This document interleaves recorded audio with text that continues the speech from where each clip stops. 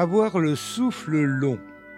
Nous lisons dans Galates 5, chapitre 5, verset 22.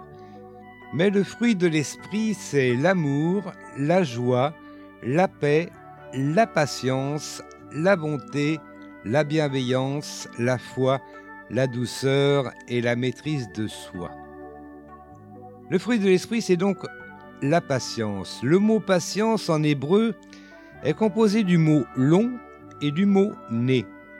Être patient, c'est avoir le nez long, c'est-à-dire avoir le souffle long. L'image est intéressante et reflète une grande part de vérité.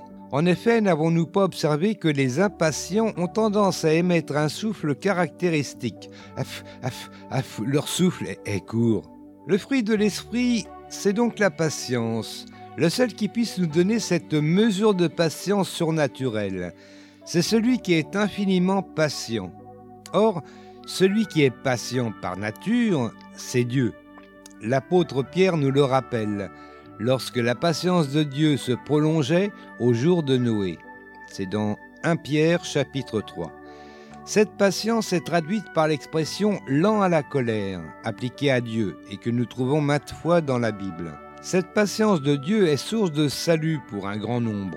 Le Seigneur ne tarde pas, mais il use de patience envers vous, ne voulant pas qu'aucun périsse.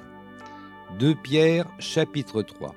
Celui qui est patient veut nous communiquer sa patience par le Saint-Esprit.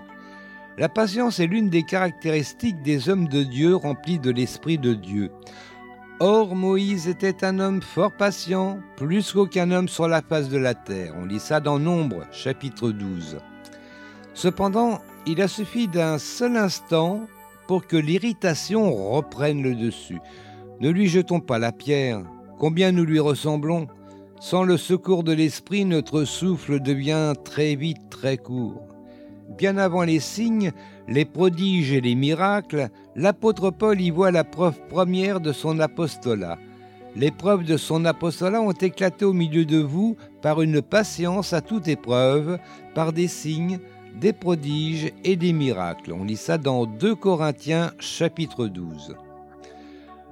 Lors de l'un de mes voyages à l'étranger, alors que j'arrivais au milieu d'un débat entre deux hommes parlant une langue qui m'était inconnue, je dis à la personne qui était près de moi « Celui qui a raison, c'est un tel ».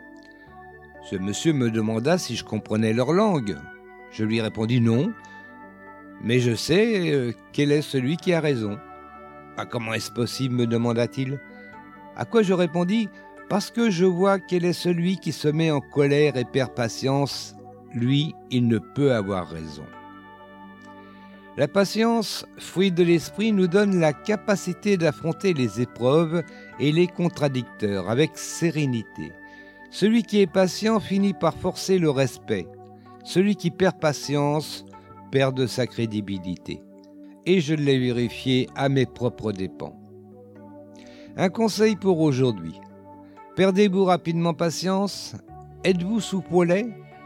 Demandez à Dieu de vous communiquer cette grâce particulière, ce merveilleux fruit de l'esprit qu'est la patience. Il s'agissait d'un texte de Paul Calzada.